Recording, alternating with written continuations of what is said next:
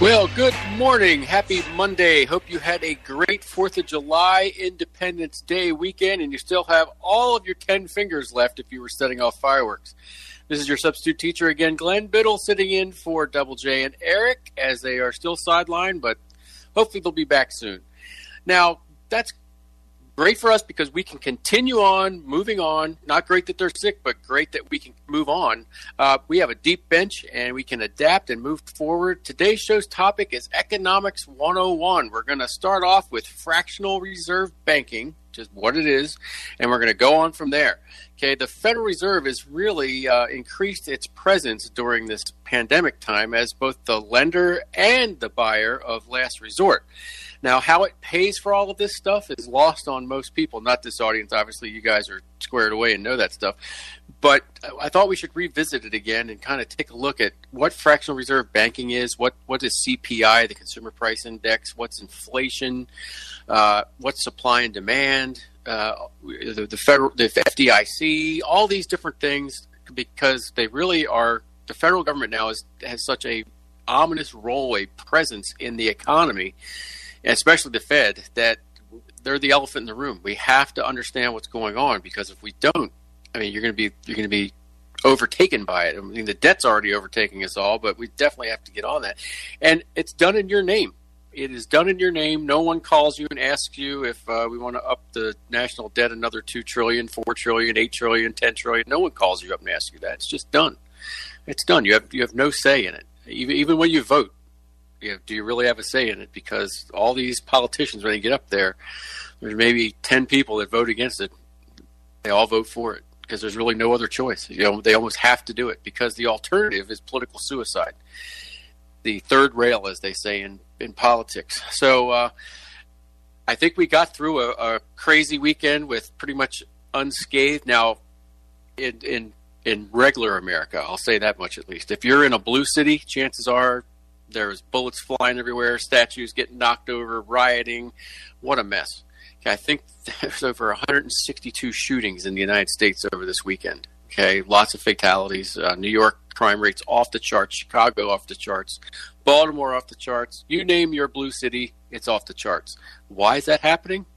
Well, the mob is in control, and the Democrats that are in control of these cities either don't care or they don't want to go after their voting bloc, because basically that's what it is. If they do get arrested, the charges are all dropped pretty much if it's done locally. Federally now, though, I think they're starting to lock up some of these Antifa people, and they're facing some serious time, maybe 10 years at the minimum, and going on from there. In Portland, okay, folks, this is how stupid that this is getting. In Portland last week, okay, an iconic 120-year-old Portland elk statue was removed after set fire during the protest. Now, what possibly could an elk statue have to do with race relations? I don't get this, okay? A 120-year-old statue of an elk has been removed from downtown Portland. Well, okay, it's Portland. After protesters lit a fire underneath of it Wednesday night. Were they hungry? Were they trying to cook a statue of an elk? I mean, that's how dumb these people are. The statue, which sits atop the David T. Thompson Fountain, had been the target of graffiti and fires during the weeks of protests against systematic racism, police brutality, and the killing of George Floyd by Minneapolis police. The elk and fountain were donated to the city by one-time mayor David P. Thompson in 1900 to honor an elk that once roamed the Willamette Valley. All right, 100 years ago, an elk, and they're paying tribute to this elk, and these idiots go mess up the elk. This is how stupid all this is getting, folks, and no one's stopping it. No one's stopping it. Okay. Now, did you see the speech President Trump gave at over the weekend? It was incredible, right? The flyovers of the planes, it was just awesome. Okay.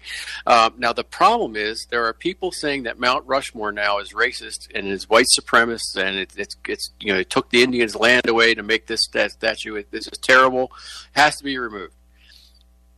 What is sacred in America anymore, folks? This is ridiculous. Okay. That was a wholesome American, nice way to celebrate the Independence Day weekend, and people have to find fault with it. I just don't get it. Okay, it's absolutely a mess. Columbus statues were taken down. One in Baltimore, right in front of the police. Okay, they did nothing.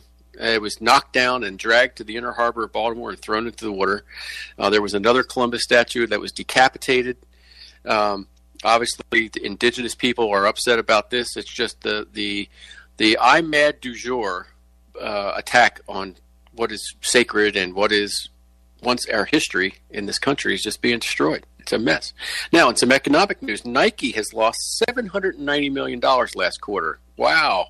Was that woke capitalism, or was that just Nike being dumb and maybe supporting some people it probably shouldn't support, like maybe taking the Betsy Ross flag off of some sneakers last year? This was the same time frame last year. Nike has made its bed, and they're going to have to deal with this. Now, who's going to pay the price? Well, they're workers in their stores. That's who's going to pay the price, because at this point, that's where they're going to go after. They're going to do some restructuring. They're going to try to direct their sales into more profitable parts of the company. Dick's Sporting Goods did the same crap when the gun issue happened. They said, well, we're going to get rid of black rifles, the AR-15s out of our stores. We're going to take 150 different product lines off that glorify AR-15s and ammunition and all that stuff. Well, guess what? They had a 25% loss last year. 25%. So I hope that they think they're going to survive off of their other, maybe their golf sales, but they lost a huge portion of their sales when gun owners said, nope, sorry, we're not going to shop anymore at Dick's Sporting Goods. That's what woke capitalism gets you, ladies and gentlemen. When we get back, fractional reserve banking. Got a great clip about that. Stay tuned. You might learn something. And welcome back to the Patriot Radio News Hour on a Monday. This is your substitute teacher, Glenn Biddle, sitting in for Double J and Eric. The website is up, allamericangold.com. We're coming to you live from 1010 KXXT, Family Values Radio in Arizona, and also 1360 KHNC in the heart of northern Colorado. And we're rocking and firing on all those frequencies and the internet. We want to start off with fractional reserve banking. We have a clip about just exactly how it works and the hidden costs of it, which are inflation and debt. And Jason, without further ado, if you go ahead and play that clip. A number of years ago, the Central Bank of the United States, the Federal Reserve, produced a document entitled Modern Money Mechanics.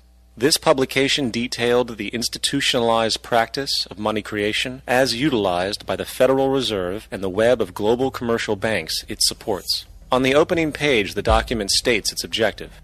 The purpose of this booklet is to describe the basic process of money creation in a fractional reserve banking system. It then proceeds to describe this fractional reserve process through various banking terminology, a translation of which goes something like this. The United States government decides it needs some money, so it calls up the Federal Reserve and requests, say, $10 billion. The Fed replies, saying, sure, we'll buy $10 billion in government bonds from you. So the government takes some pieces of paper, paints some official-looking designs on them, and calls them Treasury bonds. Then it puts a value on these bonds to the sum of $10 billion and sends them over to the Fed. In turn, the people at the Fed draw up a bunch of impressive pieces of paper themselves, only this time calling them Federal Reserve notes, also designating a value of $10 billion to the set. The Fed then takes these notes and trades them for the bonds. Once this exchange is complete, the government then takes the $10 billion in Federal Reserve notes and deposits it into a bank account. And upon this deposit, the paper notes officially become legal tender money, adding $10 billion to the U.S. money supply. And there it is. $10 billion in new money has been created. Of course, this example is a generalization, for, in reality, this transaction would occur electronically, with no paper used at all. In fact, only 3% of the U.S. money supply exists in physical currency. The other 97% essentially exists in computers alone. Now, government bonds are, by design, instruments of debt. And when the Fed purchases these bonds, with money it essentially created out of thin air, the government is actually promising to pay back that money to the Fed. In other words, the money was created out of debt. This mind-numbing paradox of how money or value can be created out of debt or a liability will become more clear as we further this exercise. So, the exchange has been made and now $10 billion sits in a commercial bank account. Here's where it gets really interesting. For as based on the fractional reserve practice, that $10 billion deposit instantly becomes part of the bank's reserves, just as all deposits do. And regarding reserve requirements, as stated in modern money mechanics, a bank must maintain legally required reserves equal to a prescribed percentage of its deposits. It then quantifies this by stating, under current regulations, the reserve requirement against most transaction accounts is 10%. This means that with a $10 billion deposit, 10% or $1 billion is held as the required reserve, while the other $9 billion is considered an excessive reserve and can be used as the basis for new loans. Now, it is logical to assume that this $9 billion is literally coming out of the existing $10 billion deposit. However, this is actually not the case. What really happens is that the $9 billion is simply created out of thin air on top of the existing $10 billion deposit. This is how the money supply is expanded. As stated in modern money mechanics, of course they, the banks, do not really pay out loans from the money they receive as deposits. If they did this, no additional money would be created. What they do when they make loans is to accept promissory notes, loan contracts, in exchange for credits, money, to the borrower's transaction accounts. In other words, the $9 billion can be created out of nothing simply because there is a demand for such a loan and that there is a $10 billion deposit to satisfy the reserve requirements. Now, let's assume that somebody walks into this bank and borrows the newly available $9 billion. They will then most likely take that money and deposit it into their own bank account. The process then repeats, for that deposit becomes part of the bank's reserves. 10% is isolated, and in turn 90% of the $9 billion, or $8.1 billion, is now available as newly created money for more loans. And, of course, that 8.1 can be loaned out and redeposited, creating an additional 7.2 billion to 6.5 billion to 5.9 billion, etc. This deposit money creation loan cycle can technically go on to infinity. The average mathematical result is that about $90 billion can be created on top of the original $10 billion. In other words, for every deposit that ever occurs in the banking system, about 9 times that amount can be created out of thin air. Money jitters. Ask the obliging Bank of America for a jar of soothing instant money, M-O-N-E-Y, in the form of a convenient personal loan. So, now that we understand how money is created by this fractional reserve banking system, a logical yet elusive question might come to mind. What is actually giving this newly created money value? The answer? The money that already exists. The new money essentially steals value from the existing money supply. For the total pool of money is being increased irrespective to demand for goods and services. And as supply and demand finds equilibrium, prices rise, diminishing the purchasing power of each individual dollar. This is generally referred to as inflation, and inflation is essentially a hidden tax on the public. What is the advice that you generally get? And that is, inflate the currency. They don't say debase the currency. They don't say devalue the currency. They don't say cheat the people who are saved. They say lower the interest rates. The real deception is when we distort the value of money. When we create money out of thin air, we have no savings, and yet there's so-called capital. So my question boils down to this. How in the world can we expect to solve the problems of inflation, that is, the increase in the supply of money, with more inflation? Of course, it can't. The fractional reserve system of monetary expansion is inherently inflationary. For the act of expanding the money supply, without there being a proportional expansion of goods and services in the economy, will always debase a currency. In fact, a quick glance at the historical values of the US dollar versus the money supply reflects this point definitively, for the inverse relationship is obvious. $1 in 1913 required $21.60 in 2007 to match value. That is a 96% devaluation since the Federal Reserve came into existence. Now, if this reality of inherent and perpetual inflation seems absurd and economically self-defeating, hold that thought, for absurdity is an understatement in regard to how our financial system really operates. For in our financial system, money is debt, and debt is money. Here is a chart of the U.S. money supply from 1950 to 2006. Here is a chart of the U.S. national debt for the same period. How interesting it is that the trends are virtually the same. For the more money there is, the more debt there is. The more debt there is, the more money there is. To put it a different way, every single dollar in your wallet is owed to somebody by somebody. For remember, the only way the money can come into existence is from loans. Therefore, if everyone in the country were able to pay off all debts, including the government, there would not be $1 in circulation.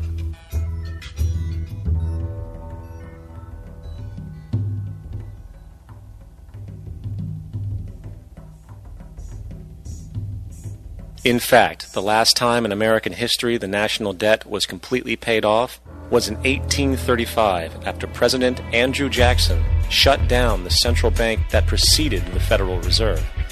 In fact, Jackson's entire political platform essentially revolved around his commitment to shut down the central bank, stating at one point, "The bold efforts the present bank has made to control the government are but premonitions of the fate that awaits the American people, should they be deluded into a perpetuation of this institution or the establishment of another like it." Unfortunately, his message was short-lived, and the international bankers succeeded to install another central bank in 1913, the Federal Reserve. And as long as this institution exists, perpetual debt is guaranteed. Now, so far we have discussed the reality that money is created out of debt, through loans.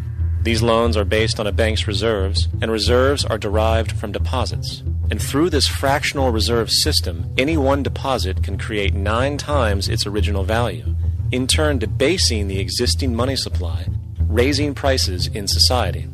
And since all this money is created out of debt and circulated randomly through commerce, people become detached from their original debt, and a disequilibrium exists, where people are forced to compete for labor in order to pool enough money out of the money supply to cover their costs of living.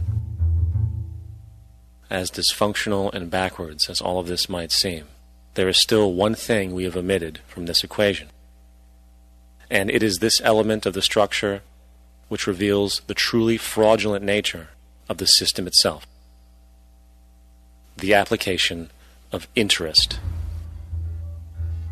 When the government borrows money from the Fed, or when a person borrows money from a bank, it almost always has to be paid back with accrued interest.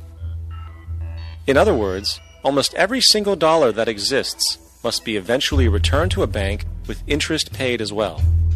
But if all money is borrowed from the central bank and is expanded by commercial banks through loans, only what would be referred to as the principal is being created in the money supply. So then, where is the money to cover all of the interest that is charged? Nowhere. It doesn't exist. The ramifications of this are staggering, for the amount of money owed back to the banks will always exceed the amount of money that is available in circulation. This is why inflation is a constant in the economy, for new money is always needed to help cover the perpetual deficit built into the system, caused by the need to pay the interest. What this also means is that mathematically, defaults and bankruptcy are literally built into the system, and there will always be poor pockets of society that get the short end of the stick. An analogy would be a game of musical chairs, for once the music stops, somebody is left out to dry. And that's the point. It invariably transfers true wealth from the individual to the banks. For if you are unable to pay for your mortgage, they will take your property. This is particularly enraging when you realize that not only is such a default inevitable due to the fractional reserve practice, but also because of the fact that the money that the bank loaned to you didn't even legally exist in the first place. All right, that is a great clip. And I tell you what, ladies and gentlemen, the big thing here is inflation. Now, what actually is inflation? Well, it's a general increase in prices and fall in purchasing value or purchasing power of money. And they just gave a great example of that. All right, and here's the easy definition. It's too many dollars chasing too few goods. Okay, so right now we are awash in money in this country. A lot of people are just saving it, and the government hates this. They want you to go out and spend it. There's a shortage of coins right now because no one's spending their money, and so that once again, they're like, oh, we got to get rid of cash because everybody's hoarding it. We need some other way, right? Now, how do you fight inflation? Well, it's a very simple thing to do, but it also hurts the economy when you try to fight the inflation. You can raise interest rates, which will slow down the economy, or you can raise taxes, which will also slow down the economy and hopefully stop inflation. But here's the big but. That slows down the economy, and can we let that happen right now when the economy's in the tank? All right, we'll talk more about this when we come back. Halftime on a Monday. Fractional reserve banking. I know everybody's shaking their head right now in the audience, like, how did we get to this point? Well, we got there because in 1913, a bunch of crazy guys that wanted to protect themselves.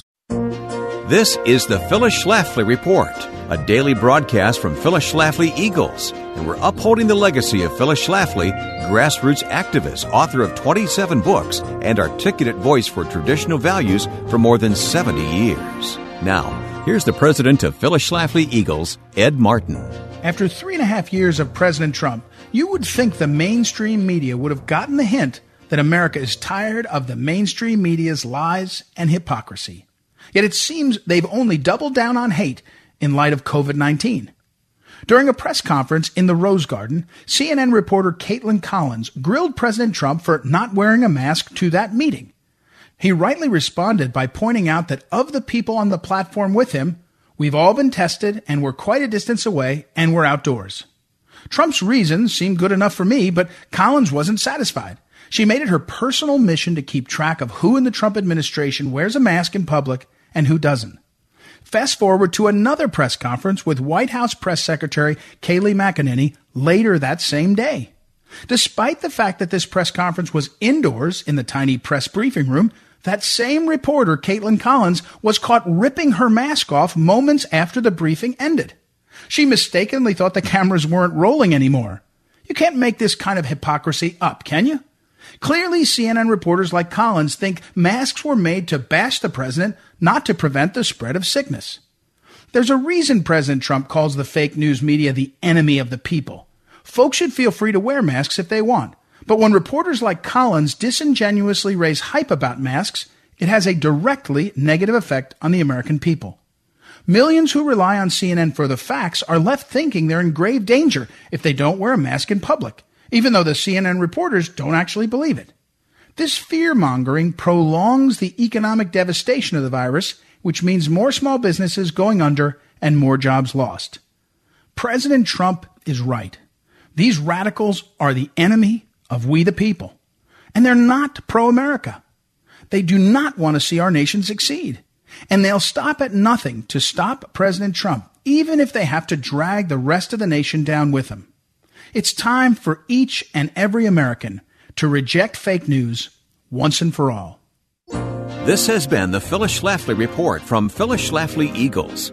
The hypocrisy and lies of the liberal media are alarming and even incite public unrest. But the fake news and the commentators who slant coverage are finally being exposed. At phyllisschlafly.com, we promise to provide timely alerts and take effective action on your behalf. That's phyllisschlafly.com. Thanks for listening, and join us next time for the Phyllis Schlafly Report. Yes, ma'am, by God be darned. And welcome back to the Patriot Radio News Hour on a Monday. So we're available for gold and silver sales at allamericangold.com. And just go on the website and take a look, find what you want, click around, you get what you want. Okay, allamericangold.com. We're still up and running there for gold and silver sales. That's good to go.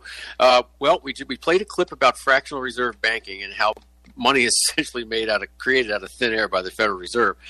The same way that all these bailouts and the injection of money into our system right now the payroll protection plan, all the money that's being created right now to fix the pandemic, all that's being made out of thin air. But who has to pay for it? You do. I do. We all do. Okay, it's all interest that's going to have to be paid back on a loan that is put into our name, and no one asked us about it. Okay, the Federal Reserve, the lender of last resort and the buyer of last resort, they're buying up all these different things to shore up the economy. And Jay Powell has pretty much said we'll do whatever we have to do to fix it. And it's all done in your name once again. All right, so how do we fix inflation? I gave you the definition of inflation. The easy way to think of it is too many dollars chasing too few goods. You fight inflation two ways. You can raise taxes or you can raise interest rates. Both of them, though, are going to slow down the economy, and that will tame inflation. It should in a normal economy, okay? But we are not in a normal economy. So if you have runaway inflation, hyperinflation, let's say, to do it will kill the economy or hurt the economy even worse. Okay, so if things become, now let's say you raise interest rates, now the cost of buying a car, buying a house, buying any big ticket item now that you have to buy on credit becomes more expensive. And if you are not receiving any more money in your paycheck, or you lost your job because of the pandemic or something, you don't have that kind of money, so you're not buying. Now this has a ripple effect on the economy where people start to get laid off. We already have people laid off, but now everybody that went back to work now, there's no demand. The lack of demand is causing people to get laid off again because everything's so expensive to buy. The big ticket items, the cars, the washing machines, the houses, all these big ticket items are not going to be bought, and then those people get laid off. Well, all the suppliers that supply all the pieces that go into making those things, they're going to start to get laid off. So it just gets bigger and bigger and bigger and bigger. Okay, it's like that shampoo commercial back in the 70s. You know, you tell two friends and you tell two friends and so on and so on and so on, and it's just a ripple effect of what happens. So it's a mess. Okay, or you can raise taxes. Now, once again, you can't, as they say, you can't get blood out of a turnip. What if people don't have the money to pay their taxes? Well, if you don't pay your real estate tax, the government takes your house. They talked about that. If you don't pay your loan back, the bank's going to come after your house. Okay, so now you're a debt slave. You're a debt slave trying to pay back this debt.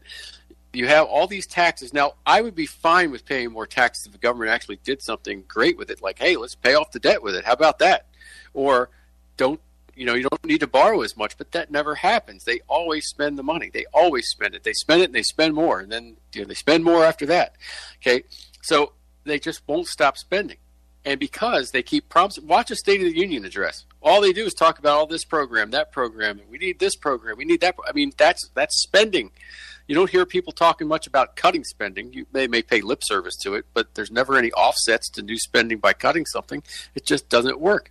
So now how do you figure out what the inflation rate is? Well, you have the Consumer Price Index. Now this one is a lot of people just don't know what exactly the Consumer Price Index is and what it covers. Okay, so the Consumer Price Index represents all goods and services purchased for consumption by the reference population. Okay, Consumer Price Index for all urban consumers, or Consumer Price Index for urban wage earners and clerical workers. The Bureau of Labor Statistics has classified all expenditure items into more than 200 categories arranged into 8 major groups. Major groups and examples or categories are as follows. You have food and beverages, housing. That consists of rent of primary residence, owner's equivalent rent, fuel oil, bedroom furniture, etc. Apparel. Transportation, that includes new vehicles, airline fares, gasoline, motor vehicle insurance. Medical care, prescription drugs, medical supplies, physician services, eyeglasses, eye care, hospital services. Recreation, which includes televisions, cable television, pets, pet products, sports equipment, admissions. Education and communication, that's college tuition, postage, telephone services, computer software, and accessories. And then other goods and services, that's a large category. Also included within these major groups are various government charge user fees, such as water and sewage charges, auto registration fees, and vehicle tolls. The CPI also includes taxes such as sales and excise taxes that are directly associated with the prices of specific goods and services. However, the CPI excludes taxes such as income and Social Security taxes not directly associated with the purchase of consumer goods and services. The CPI does not include investment items such as stocks, bonds, real estate, and life insurance. These items relate to savings and not day-to-day consumption expenses. Okay. Now, a lot of times when you look at a Wall Street, some sort of Wall Street article about CPI. What they take out of it sometimes, they take out food and transportation to get what's called core inflation, okay? Because the food and transportation have some of the highest sways of costs in there, so that sometimes that skews the number higher. So if you want to get the core inflation, they take out that. It does include food and transportation. A lot of people don't realize that, but it does include it in the overall CPI. Now, the Fed looks at CPI, and that's how, along with a lot of other things, other factors, they determine whether they're going to raise or lower interest rates. Okay, that goes. And now, if they see a rise in inflation, the way to stop it is to raise interest rates. But they have to be very, very careful about that, because if you raise interest rates too high, that's going to shut down the economy, which has all the other disastrous effects which I just mentioned. So that can be a big problem. So there's so many things that the Federal Reserve has its hand into now. And we talked about, at the break, I was talking about how did the Federal Reserve get started? Well, it started with a bunch of bankers that kind of formed a cartel. Now, when you say the word cartel, that has a negative connotation to it. But these bankers wanted to they were worried about competition from other banks as the country was moving west. And so they wanted to shore up their pie, because there were a lot of bank failures, and bank failures aren't good for the banking industry. And they wanted to make sure that all this was taken care of. So it was created down at Jekyll Island. So if you ever get the chance to read the book or listen to the book on tape, The Creature from Jekyll Island by G. Edward Griffin, it's a must read. You have to read that book. I listen to it. I've been listening to it on tape as I walk in the morning. It is incredible. And it goes into very good detail on bailouts and how the FDIC, the fractional reserve banking, it goes into all this stuff. And it just shows you how all this was created. And it was all created under a ruse. All these men that went down to Jekyll Island went down there, and they wouldn't use last names. The staff at Jekyll Island was removed, and temporary staff was brought in so that nobody would know who these people were, because if this was done probably under just as much secrecy as planning for a war, and it technically is a war because it's a war against competition, the banks wanted to make sure that they stayed solvent and that they stayed strong by eliminating weak banks or pooling them all together so that they could have less bank failures. And what a mess. Absolute what a mess. The Federal Reserve, as the clip said, we have lost 96% of the value of the dollar since the Fed was created. That's our money that we have to go out and use every day, devalued by 2% a year. We'll be right back, ladies and gentlemen. More on supply and demand when we come back.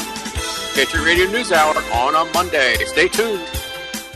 And welcome back to the Patriot Radio News Hour. This is your substitute teacher, Glenn Biddle, sitting in today for Double J and Eric. We're talking about fractional reserve banking. We're talking about inflation. We're talking about all these negative things that are happening. Let's talk about something positive, okay? I'm a school teacher, right? And every morning we do the Pledge of Allegiance. And I wish I had the time every day that I could do this Pledge of Allegiance. Can you go ahead and play that clip, please? I remember a teacher that I had. Now, I went through the 7th grade. I went to the 7th grade. I left home when I was 10 years old because I was hungry. And I used to, this is true. I work in the summer and I go to school in the winter. But I had this one teacher. He was the principal of the Harrison School in Vincennes, Indiana. To me, this was the greatest teacher, a real sage of my time, anyhow. He had such wisdom. And we were all reciting the Pledge of Allegiance one day. And he walked over, this little old teacher. Mr. Laswell was his name. Mr. Laswell, and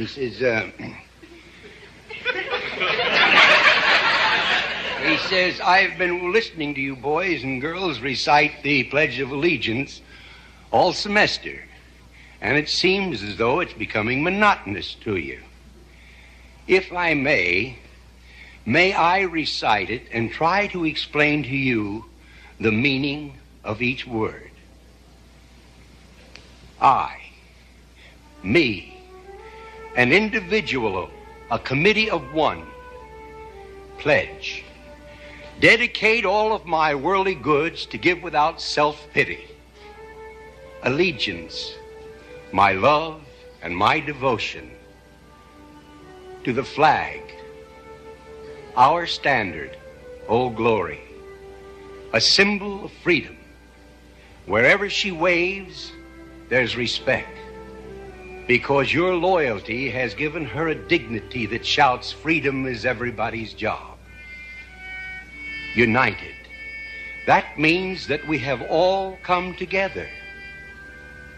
states, individual communities that have united into 48 great states, 48 individual communities with pride and dignity and purpose, all divided with imaginary boundaries, yet united to a common purpose, and that's love for country.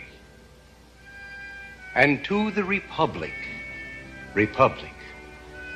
a state in which sovereign power is invested in representatives chosen by the people to govern. And government is the people, and it's from the people to the leaders, not from the leaders to the people, for which it stands. One nation, meaning so blessed by God, indivisible, incapable of being divided, with liberty, which is freedom, the right of power to live one's own life without threats, fear, or some sort of retaliation. And justice, the principle or qualities of dealing fairly with others. For all, which means, boys and girls, it's as much your country as it is mine. And now, boys and girls, let me hear you recite the Pledge of Allegiance. I pledge allegiance to the flag of the United States of America and to the republic for which it stands, one nation, indivisible, with liberty and justice for all. Since I was a small boy, 2 states have been added to our country, and 2 words have been added to the Pledge of Allegiance: under God. Wouldn't it be a pity if someone said that is a prayer and that would be eliminated from schools too?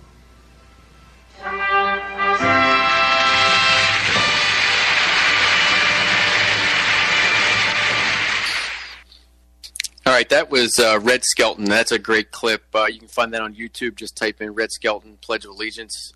Awesome. I think we should play that every day in schools. It would be awesome for the kids to hear that. Although I'm sure in some school systems they would not allow it. Probably we should just blare this over microphones in the Antifa protests. It would drive them nuts. They would run away if they heard that. I mean, that would be the best way to break up these protests, is to play that. So we're getting back into supply and demand. Now, Adam Smith wrote in Wealth of Nations about the invisible hand of the marketplace, an unencumbered marketplace. This is where government stays out of the marketplace. Well, we know that doesn't happen, but when I teach economics to, it doesn't matter if it's 8th graders or high school kids, I always ask them, which is more important, supply or demand? And I'll just let that hang out there for a while. Like, all right, raise your hand. How many people think supply? How many people thinks demand? How many have no idea? Well, the no ideas, that's usually the many hands that come up. And if you did this to most Americans, the I have no idea hands would go up too. What do you think? I think it's demand, because without demand, there's no reason to have supply. There's always going to be supply out there. There's always going to be markers and cars and this, that, and the other, but there's no reason to make any of it if there's not demand for that product. Okay. So where supply meets demand, that's called equilibrium. Okay, a very easy example of this is when you have a willing buyer and a willing seller and they agree on a price and the transaction is made. A great example is a Kit Kat bar at Walmart. You go into Walmart and Kit Kats are 35 cents. Hey, 35 cents, I'm buying. I'm in at 35 cents for a Kit Kat. And then every week you go in, you buy it, and then they start raising it. And it's 50 cents. I'll still pay 50 cents. So supply still meets demand. We have equilibrium. You go in the next week, it jumped up to 75 cents. Oh, now I'm thinking twice about, do I really want to pay 75 cents for that Kit Kat bar? It's costing me more money now. That's inflation, and it's the same Kit Kat bar. It's not any bigger. It's not any better, but it's 75 more cents. My salary hasn't gone up, 75 cents. So that, proportionally, so that costs me more. I think I'm going to hold off. Maybe I'll buy it this week, but I'm not buying it next week. Okay, and then that is when it costs get too high, people stop buying, and then they have to lower the prices back down to get you back in to meet equilibrium. Okay, so when supply meets demand, that's equilibrium. We'll be right back, ladies and gentlemen. Final segment coming up, Patriot Radio News Hour. Be right back. And welcome back to the Patriot Radio News Hour, final segment on a Monday. Looking at the markets, Dow Jones is exploding, up 339 points. NASDAQ's up 223. The S&P is up 43. Oil flat at $40 a barrel. I was talking last week, is that going to be enough to save the shale industry? We'll have to see on that one. Gold is up about $3 to $1,792.80. And silver, let's see what's silver doing. Silver is up 23 cents a day at $18.55. Once again, anytime silver's under $20, buy it. Okay, stack that silver. So today is National Fried Chicken Day. So that's huge where I come from. I live in Maryland, the Delmarva Peninsula. Everything in our economy supports the fried chicken, or just chicken industry, the poultry industry. And in fact, during the pandemic, there was such a drop in demand that the birds were getting too big, and the birds could not fit into the processing machines, and they had to just kill all the chickens. It was such a waste. I saw an article this weekend about how there's like a 1 million pound pile of potatoes out in Idaho that they can't get to market. That's insane. I mean, these supply chains are really affected. When we talk about supply and demand, once again, that unencumbered marketplace, you know what? Everybody just needs to drive to Idaho and go get their potatoes for the year and help these farmers out because they're hurting, you know. So, gosh, I had 6 pages of notes about this economic stuff today. We didn't get through half of it. So I guess we'll continue on that tomorrow. Just this day in history, there was a real good one here. In 1835, John Marshall, the third Chief Justice of the Supreme Court, died at the age of 79. 2 days later, while tolling in his honor in Philadelphia, the Liberty Bell cracks. I did not know that. And I'm a history teacher. That's pretty cool. Not that John Marshall died, but it's interesting that the Liberty Bell cracked in his honor. So this whole supply and demand stuff, ladies and gentlemen, when we talk about equilibrium, think about if we replace Kit Kat bar with Chevrolet or Cadillac Escalade. Okay, if a Cadillac Escalade is $90,000, at what point do you not buy? Okay, at what point does that Escalade have to come down to the point where you're in and where supply meets demand, where you have a willing buyer and a willing seller and they meet and we have equilibrium? That is the key issue here now in this economy, because can you make it as a restaurant owner at 25% capacity or 45% capacity? Can you do it? I mean, you have to look at those bottom line numbers. You know, what do I have to charge more to make up for the lack of capacity? Do I keep all my labor? What do I do? I mean, that's critical that everybody has to think about this stuff. And you know, I heard today on the radio, local governments are not accepting cash to pay your taxes. They don't want you dirty peasant to come into their offices and spend that dirty cash. There's a whole war on cash that we're dealing with. It's quite a mess that we have right here. So I wanted to get into FDIC and bailouts and all that stuff. I think we'll get into that tomorrow because there's just so much more that we could get into.